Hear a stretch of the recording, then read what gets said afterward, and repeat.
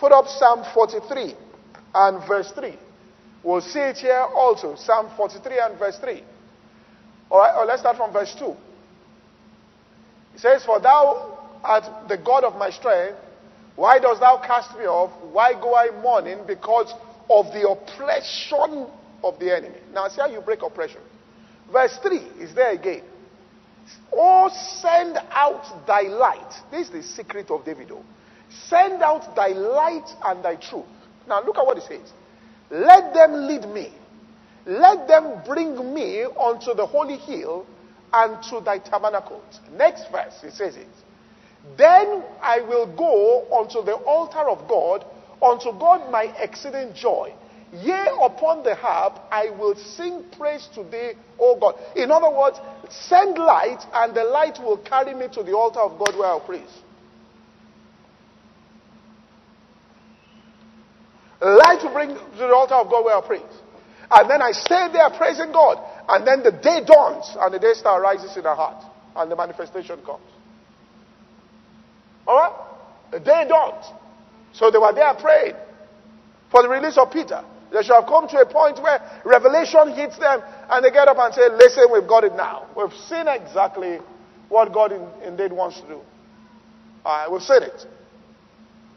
And the key to this thing is, the key to being able to respond quickly is that you regularly study the Word of God. Because if you regularly study the Word of God, let me tell you what God does. He prepares you for challenges ahead of time.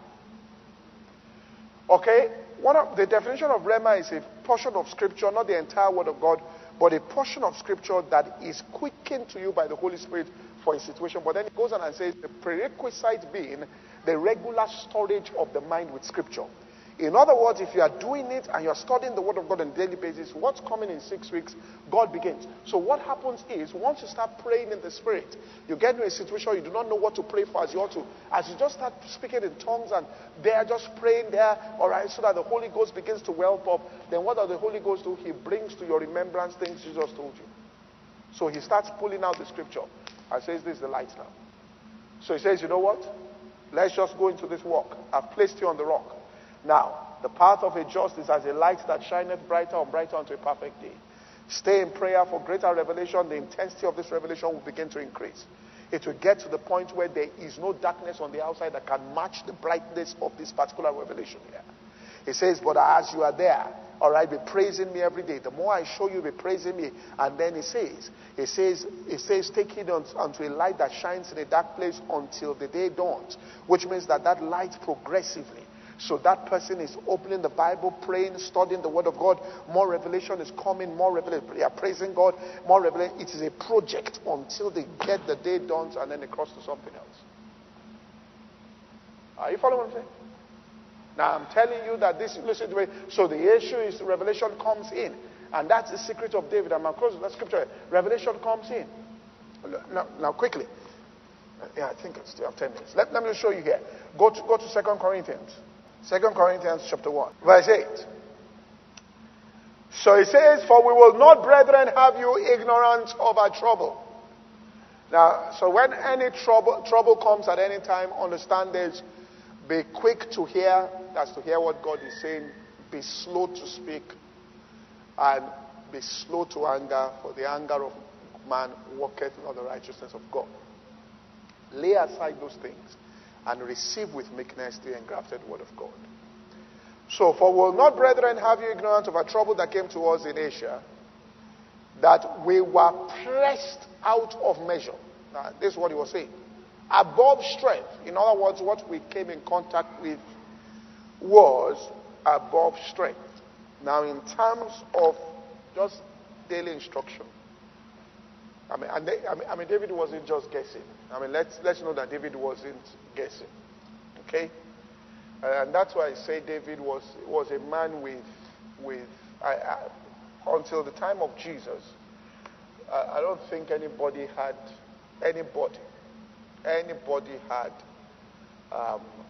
a clue to the mind of God as David understood God's mind. Moses went up to the mountain 40 days, came back, and God said, "Build according to the pattern that I showed you in the mountain." And he built it according to that pattern and said, here is the tent. This is how it is, as God showed me. And David came to the place, and looked at Moses' order and said, sacrifice burnt offerings thou wouldest not. God has not required that. He said he has opened my ears. And for you to stand up and say that a whole section of the Levites, Moses that went and started this thing didn't say this thing. You just come and said a section of the Levites. He said, this is what David said. He said, God told Moses, look, get what's going on. Moses didn't just come with his own idea. And say, look, this is my idea. God told them, he said, these people will carry this. So there was division of labor.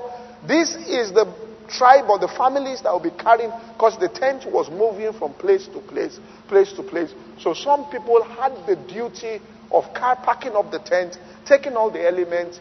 Then when they get to the next place, they'll put it down and arrange. That was their work.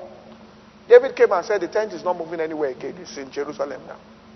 Then he said, those of you that were employed to be moving materials in the tent, let me tell you your work from heaven now. In the morning, you will come and sing praises and thank God here. And in the evening, you will come here and sing praise and thank God. Where did you get that from, David? Now, here's the point I'm getting to.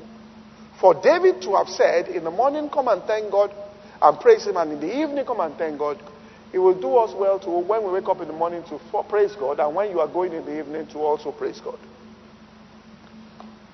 All right? Now, praise and wonder, you don't have to be there for 45 minutes. Some, I'm telling you, even if you get into it, let me tell you this, you get into worship, is God, listen, time will not be an essence again when you are worshiping God. You will have to get yourself out of it. It won't be laborious again. You have to get yourself. Because the key to worship is, in thy presence there is fullness of joy. At thy right hand there are pleasures. The pleasures that will be coming into your soul are things you cannot find anywhere else. So you will have to bring yourself out. So it is only difficult when you haven't practiced it. Once you start practicing it from revelation inside you, then you just begin to flow. And you realize, well, where have I been doing all this time? Somebody wrote to me, and I understand what you're saying. He said, the woman with the issue of blood said, if I just touch the hem of his garment, where is that hem? I want to touch it. He said, because it was so easy for him if I touch the hem of his garment. I said to him, that hem of the garment, to touch it in worship. You get to a point, you're so deep there in worship, there's a transference that occurs. Alright? But what we do in Revelation is we have notes. Now we take a lot of notes, but frown when we're even taking the notes. Do you get what I'm saying? There's no song, there's no joy. Some of the people, listen, for years in this church, we didn't have intercessory department because I've done this thing before. Intercessors, they are the most judgmental, critical, and saddest guys around. Because, you know, I'm sure you can't get results like that. Watchmen are singers. Watchmen are singers. They know that singing is what brings manifestation. You say, Pastor, show us. Isaiah 52 verse 8. Because you just say, watchmen, watchmen, watchmen. Listen, thy watchmen shall do what? Lift up their voice. With the voice together shall they do what? Sing. For they shall see eye to eye. Is the song that is bringing manifestation. When the Lord shall bring against Zion. It says when he turned our captivity. That's what he's talking about. Listen to me. This is what he's saying here. Isaiah 62 verse 6. God has told you, once I give you light, you will never see my shadow turning away from it. So Isaiah 6 says, I have set men upon thy wall, O Jerusalem. We shall not hold their peace day and night. They are singing. It says, ye shall make mention of the Lord, keep not silent. It says, verse 7 here, it says, and give him no rest until what he has shown you, it happens. Sing it to him until it manifests. Are you following? It says, till he makes Jerusalem a praise on the earth. So until you become a praise, until people look at you and they are listen to me, they look at you and say, what is going on in your life? We don't know where it's coming from. Where is it coming from? It says, the Lord sprang out of Judah. He says, no, he said it was strange because no mention of it under the law. Now, what was he telling us? He was telling us that the priesthood after the order of Melchizedek is a priesthood not of carnal commandments but of praise. And what did David do? David must have looked well at the blessings of Jacob. He looked well at it. And when Jacob was blessing Judah, he said, the scepter shall not depart out of you. He said, praise. He said, your brethren shall bow before you. Praise. He said, you are the one. That's what he was saying.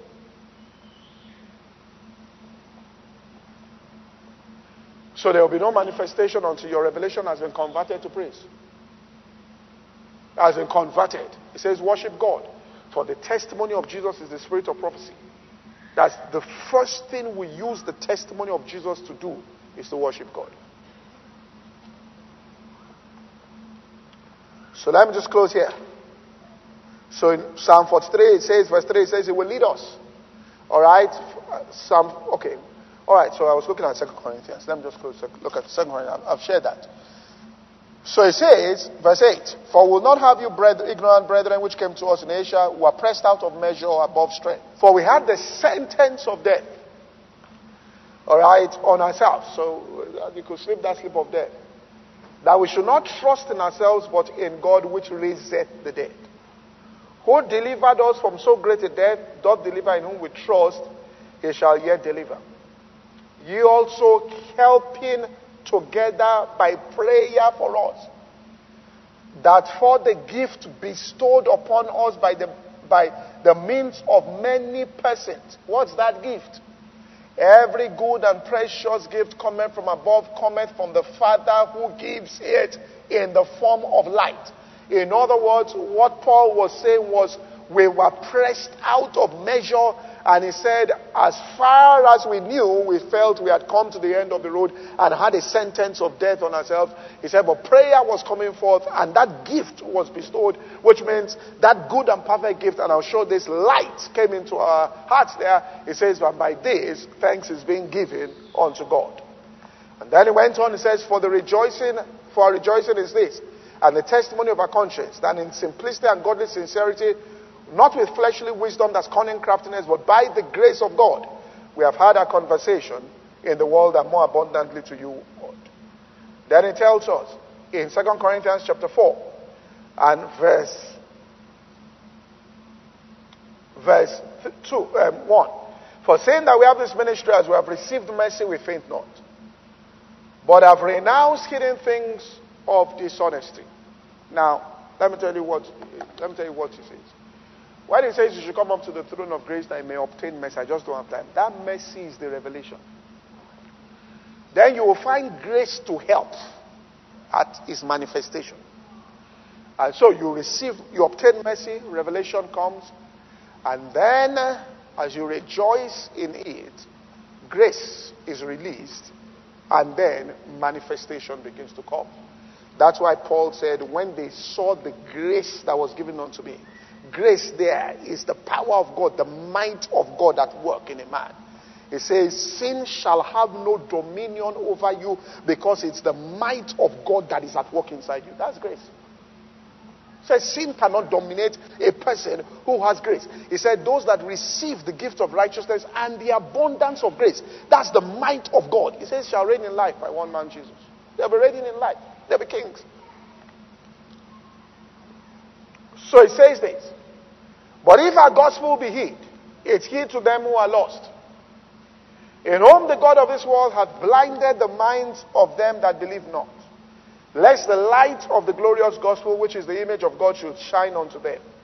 For we preach not ourselves, but Jesus Christ, ourselves servants for Jesus' sake. For God, who commanded light to shine out of darkness, has shone in our hearts to give the light of the knowledge of the glory of God in the face of Jesus.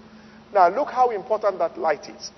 For we have this treasure, that's light is the treasure, in earthen vessels, that's physical bodies, that the excellency of the power may be of God and not of us, which means God has allowed that treasure to be inside earthen vessels, weak vessels, so that when the might is being seen on the outside, they will know you are not the source, something else is the source. You can't be you with your frail body that is doing this.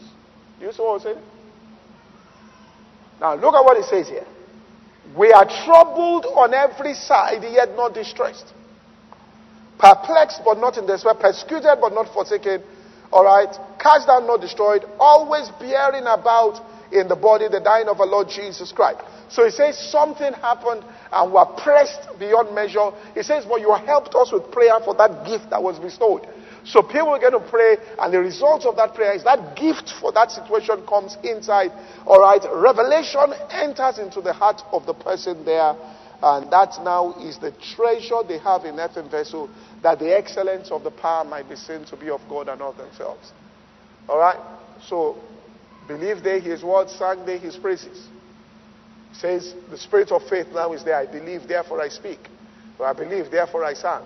And as he begins to sing, because that scripture there says he believed and he sang his praises. When you look at it, it says, and the same spirit that raised up Jesus, alright, will raise that person up.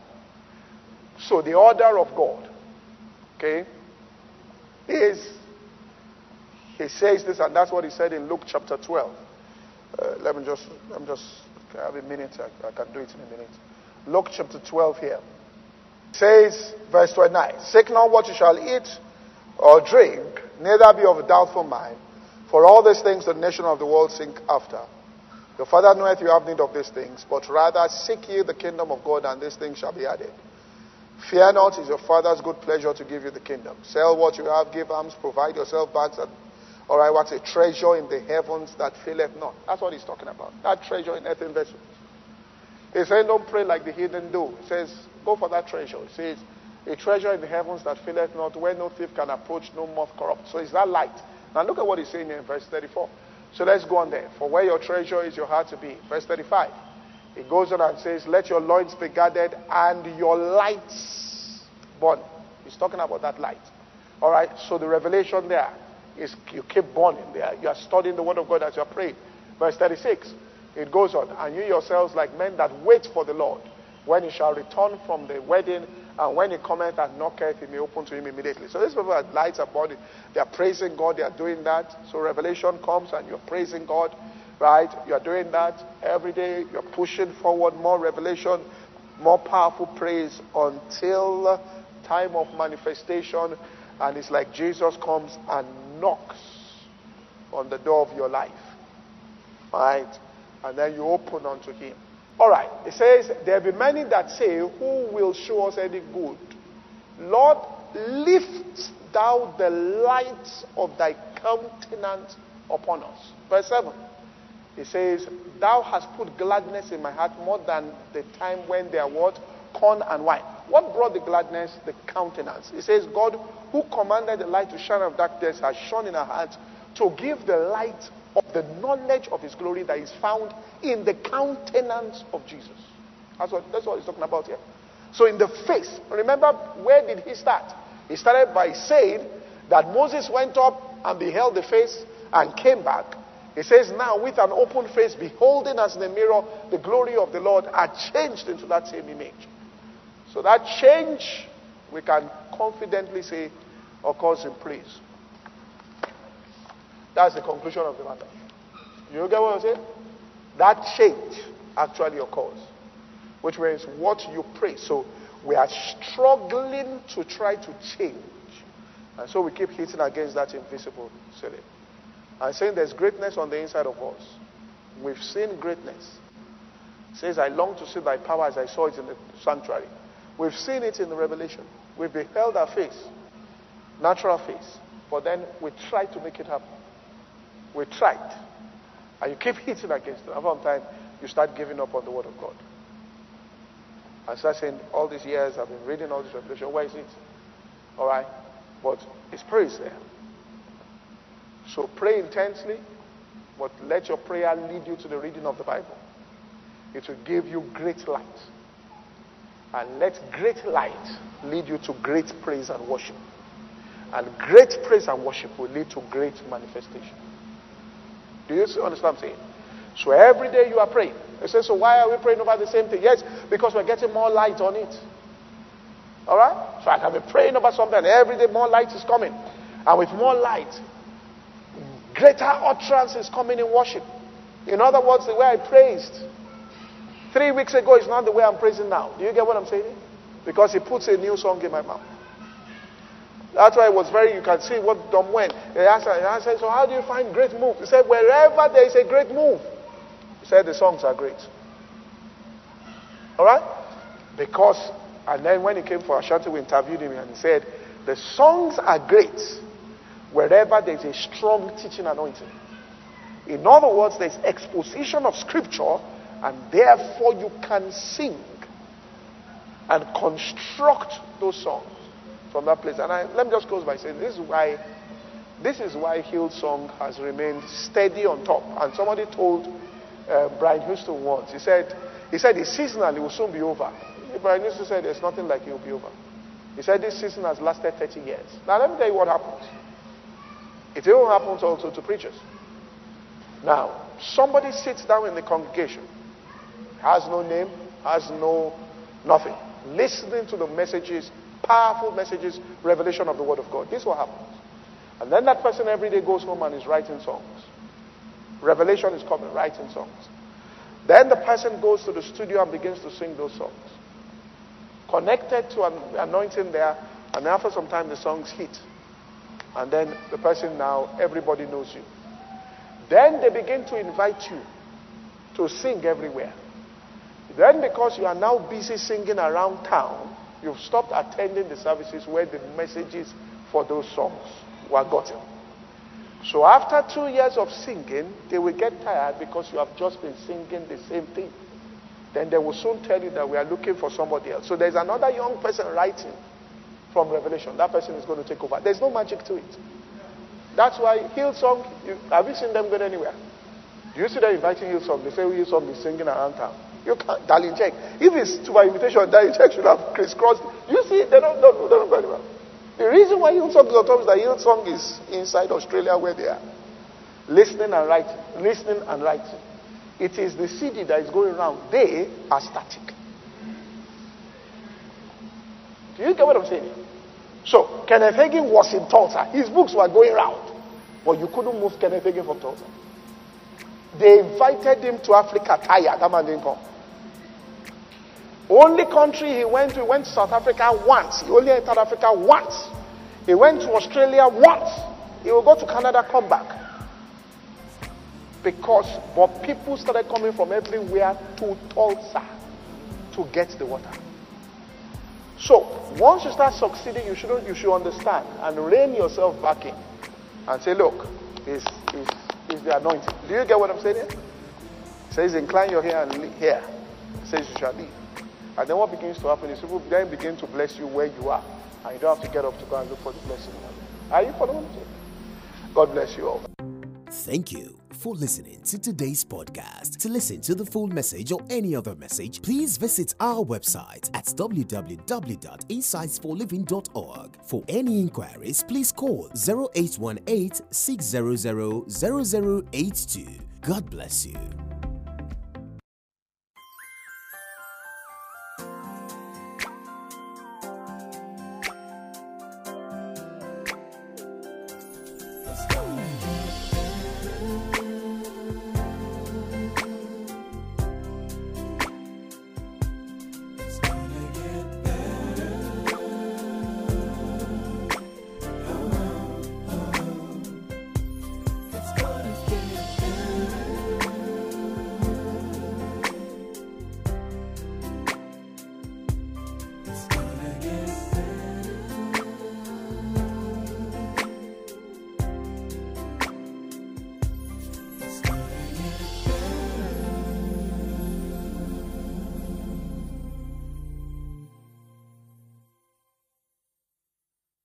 James chapter 1.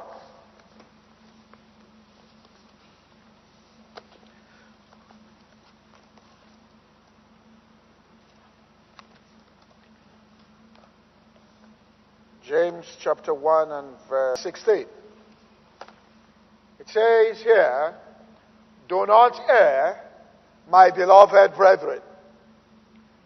Every good and perfect, or every good gift, and perfect and every perfect gift is from above, and cometh down from the Father of lights, in whom, or with whom, is no variableness, neither shadow of turning.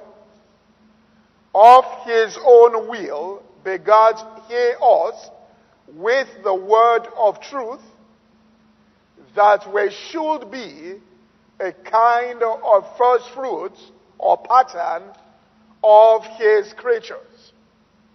So he begat us with the word of truth. That's the method that he used.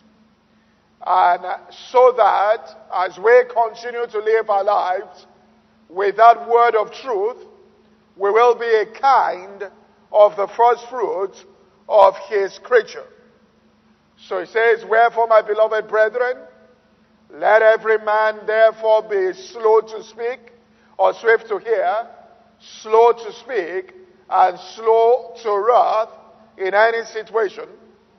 For the wrath of God worketh not, or the wrath of man worketh not the righteousness of God. Wherefore lay apart all filthiness and superfluity of naughtiness, all the human emotion, complaining, murmuring in a situation. It says, for your own anger works not the righteousness or the plan of God in that situation. But what's going to bring that plan? But receive with meekness the engrafted word of God.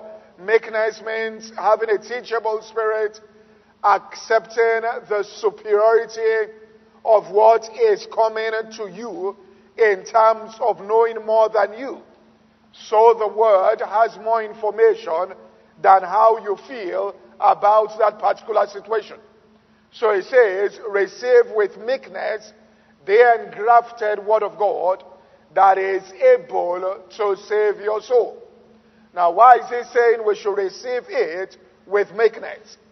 It says, every good and every perfect gift comes from above, from the Father of lights.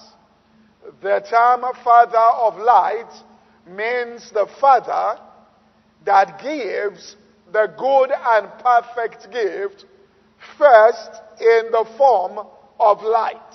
And that's what I want to teach this evening.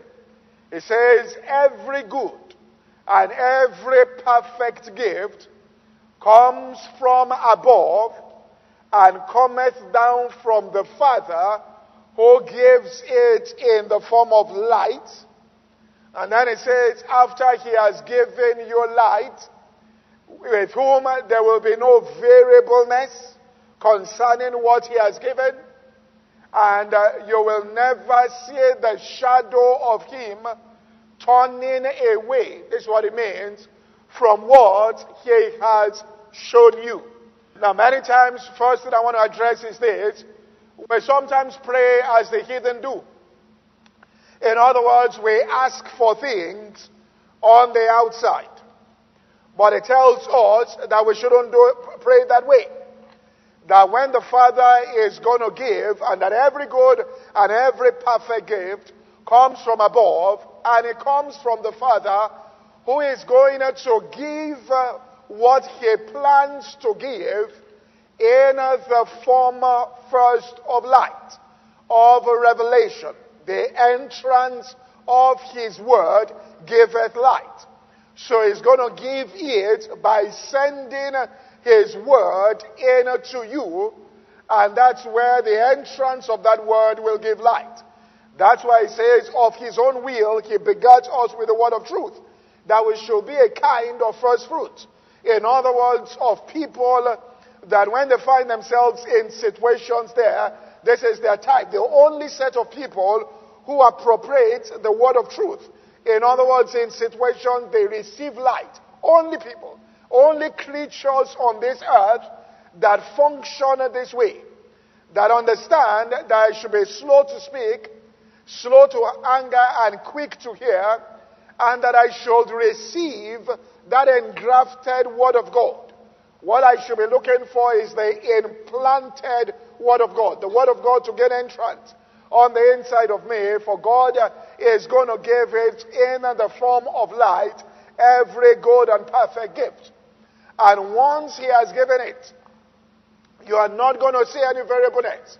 There's not going to be, alright, which means like he's changing.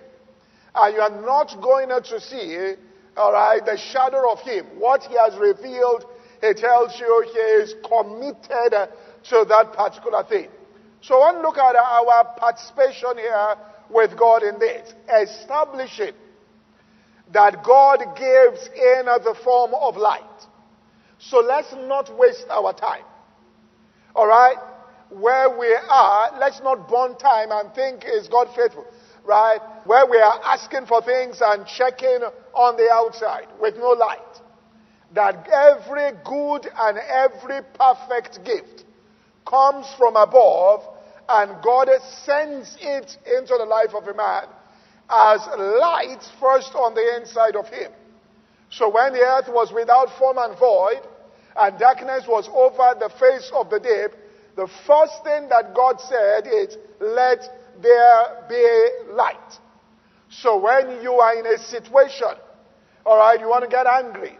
That's what he's talking about. The wrath of man worketh not the righteousness of God. That what God says and God's decree, first thing is, let there be light. And let's not forget, it says, God who commanded the light to shine out of darkness has shone in our hearts. So give the light of the knowledge of his glory. So that's the light he's saying. Let there be the knowledge of God's glory inside the heart of that person. That's the starting point of God there. So every good and every perfect gift is from above and cometh down from the Father, who gives it in the form of light. Now David understood this perfectly, and the whole of the Psalms are filled with this particular narrative and understanding of God's operation. If you look at Psalm chapter 13 from verse 1. Psalm 13 and verse 1. It says, how long wilt thou forget me, O Lord? Forever? How long will you hide your face from me? It says, how long shall I take counsel in my soul, having sorrow in my heart daily? So David said, I'm in a situation here, and he says, how long will I take counsel in my soul, and my sorrow will increase? In other words, looking for the answer in my soul, and all that does is increases sorrow, leads to discouragement, leads to depression. That's where depression comes from. How long shall mine enemy be exalted, he says this, over me? So how long is my enemy going to be exalted over me? Now what's going to give authority? Verse 3. Consider and hear me. So, David was praying this. O Lord my God, lighten mine eyes, lest I sleep the sleep of death. So what David said was, open my eyes, lighten my eyes, lest my enemies say, I have prevailed against me, and those that trouble me rejoice when I am moved. But I've trusted in your mercy. So give this light, and my heart shall rejoice in your salvation.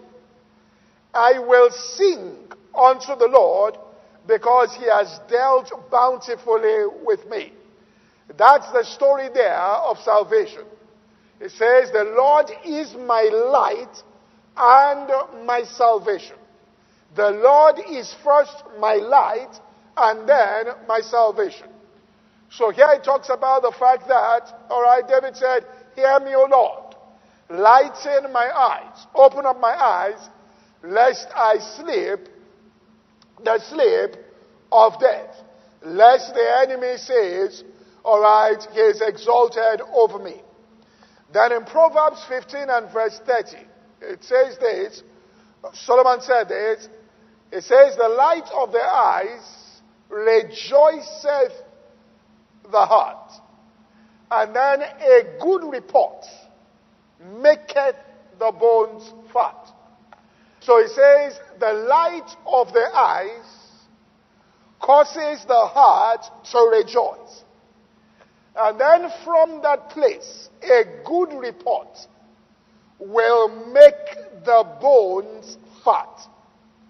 So the light will cause the heart to rejoice, and out of that place, a good report. What's a good report? An evil report is they went into the land and they said there were giants in the land and it's impossible. The enemy is exalted over us because they had no light. But then it says, when others say there's a casting down, you will say there's a lifting up by reason of that light. So the entrance of that word, that light changes. It says, in the light shall we see light. Changes your perspective on issues. Changes the way you evaluate and look at things. And so you come with a good report. So the good report proceeding out of that light is what makes. So this person's bones were lean, so to speak, which means they were lean. And how did they start getting manifestation? Through a good report. How did they get the good report? First, their eyes were light in them, and then they began to rejoice, and that rejoicing, that praise reports there, that our God is able. Let us go up at once. That's the report there, all right, of God's ability, and that's what produces the result, or the manifestation. So it starts with God lighting our eyes, and then taking us, this is what I want to explain today, to a place of rejoicing. Now, rejoicing will bring about the manifestation. All right? Rejoicing will produce the external result. The order of David is that prayer will lead to the revelation. And then the revelation will cause your heart to rejoice. And expressions of thanksgiving, knowing that God has given it to me, and He gives it in the form of light. I've received it, and then I start rejoicing in it, and it's the rejoicing there that brings about the manifestation. So every good and every perfect gift. I know what He said here. He said, lighten my eyes, lest I sleep the sleep of death. What's that sleep of death? When you get to a point where it says, I'm now asleep in death. I am now comfortable with a situation that is void of God. I have adjusted to it. I am now sleeping there. All right? It says, I don't want to be in that state. I said, lighten my eyes. I remember many years ago, I think it was even the first time I ever heard Pastor Tony Rapp preach, all right, when he became a pastor. I heard him speak as a doctor. Right? And the message I think I heard was Season of Response. And this was 1994, and he was talking about your season of response. That is, you have a season where you should respond to a particular thing. And the point is, if we don't respond aggressively during that season, that's why it says, your light affliction, that's your response to it, which is for a moment, will work an eternal weight of glory.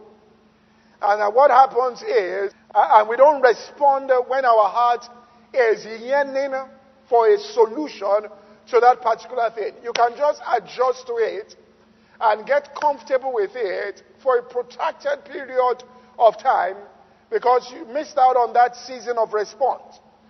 Now, if we respond correctly, right, then we won't get into that. I mean, the best example I know is the experiment that was carried out, right, with, I think it's also, you'll find it also in, all right, let me just use this example here. So, piranha fish here that feeds on flesh, And so while it's in the water, small, right, fish there, but feeds literally on flesh. In fact, I said, if you take out I saw the experiment, bulletproof vest, there's still things that are put in the vest there to prevent a bullet from penetrating. You bring out those strands there of like steel material there that resist the bullet and put it right where in between the jaws or the mouth of that fish and snaps on it with his teeth. It will cut it at once. Now, so if a human being puts their finger and it gets on it, it's gone. You're not thinking twice. Your bone, everything is gone. That's how devastating they are. And so they feed, all right, on fish. So what they did was that they put a massive aquarium and put normal fish. Then put a smaller one in between and then put that particular fish there. So it could see the other fish, but couldn't reach it. So if we keep going, and keep going, and keep going, and this is what, during that season of response, when we keep trying, that's when our heart is pushing strongly for it. If we don't understand the method of the Spirit, then this is what's going to happen, which is what Paul was saying. Who shall deliver me from this body of death? He said, I'm trying. Because every time you try and you fail, it does something to you. The Bible says, hope deferred maketh the heart sick. It affects, all right, the human heart. So we have to understand the method and get it right. Because if we keep going, all right, and keep failing from time, then you adjust. So the fish keeps trying and keeps hitting against this invisible wall. And every time it does, it gradually begins to get tired. But at the onset, they put fish food at a certain time. You won't bother with it because its DNA tells it you feed on flesh. It's reaching out for the big dream, reaching out for that particular goal. But then it keeps hitting on it, hitting on it. And after time, it gets tired and then starts adjusting to the limitations of the environment. That's what we're talking about here. Lest I slip the slip of death there. Where you adjust to the limitations and then it begins to feed on fish food. So they did that for 6 weeks, and then after that they put it and mix it with the other fish, and no longer that the way it was structured by God had almost disappeared from the consciousness completely, and it will swim with the fish just like any one of them. So Satan knows this, and that's what Pharaoh did, and it was a master stroke, all right, in Egypt. That even when God saved the nation of Israel, they couldn't get out of it. And it's only the New Testament where he says, I will now write my laws in their minds. He couldn't get them out of slavery. With all the power that was being manifested on the outside, the parting of the Red Sea, there was no change. No change in the DNA of the Jews. They were exactly the same people. And Christians can go through powerful things on the outside. And you don't understand this, there just be no change. All right? So what happened is that they came to tell Pharaoh about the Jews, that he said they are mightier than us. And hear what Pharaoh said. Pharaoh said, if an outside army comes into an agreement and they form an alliance with an outside force, one day these people can come and take over our land. Which means they enter into a covenant with an outside force. He said, therefore, let us put them in a position that even if a stronger nation comes into agreement with them to topple us, they will not be psychologically able to take that opportunity. In other words, they will see themselves as grasshoppers. So he said, let's make them fetchers of water and hewers of wood. And so what happened was, Israel was in that state for 400 years and they adjusted to slavery. They saw themselves as second-rate citizens. And that is what Satan is trying to do. All right, when you keep going up and up against something, he wants to change it so that, listen, you adapt, all right, to that particular place. And you get comfortable with it. And once you're comfortable, he says, well, anything that is happening on the outside, there's no yearning. Right? I'm not sure we do it here. And this is where we've made the mistake. Because we've been praying, and that's not the way it works. I'm praying, God, do that, and God, do that. That's just not the way it works. Now, it's very difficult for us humanity to make that judgment, but we'll see this what he will say. That's not the way it works. So we were praying on the outside. We were praying on the outside. Do something when that desire, and it hasn't been converted first to revelation. And then we do something revelation, which is praise. And then the results begin to come. All right? So, God came and took the nation of Israel, but something was wrong. And he said this covenant could not get to that part of their being, so I'm going to change the covenant so I'll be able to access that particular part of their being. So he says, lest we sleep that sleep of death, and then the enemy comes up. And I've said this before, all right, very good example. Once I was in my house, and what happened was, okay, the light had, the light bulb went off, and so I was going to call the electrician to come and help me because of the way it was in the room, right? And I just kept forgetting during the day to call him. So what happened was I have to go and take things in that place at night. So I will enter and kick myself and all of that and say, tomorrow I'm going to do this. I'll get busy again, just forget about it. Get back home. Some of the time I think I just adjusted. So probably during the day I will go in there and do what's called a photographic memory of everything as it is. So at night I became comfortable to picking up things in the dark.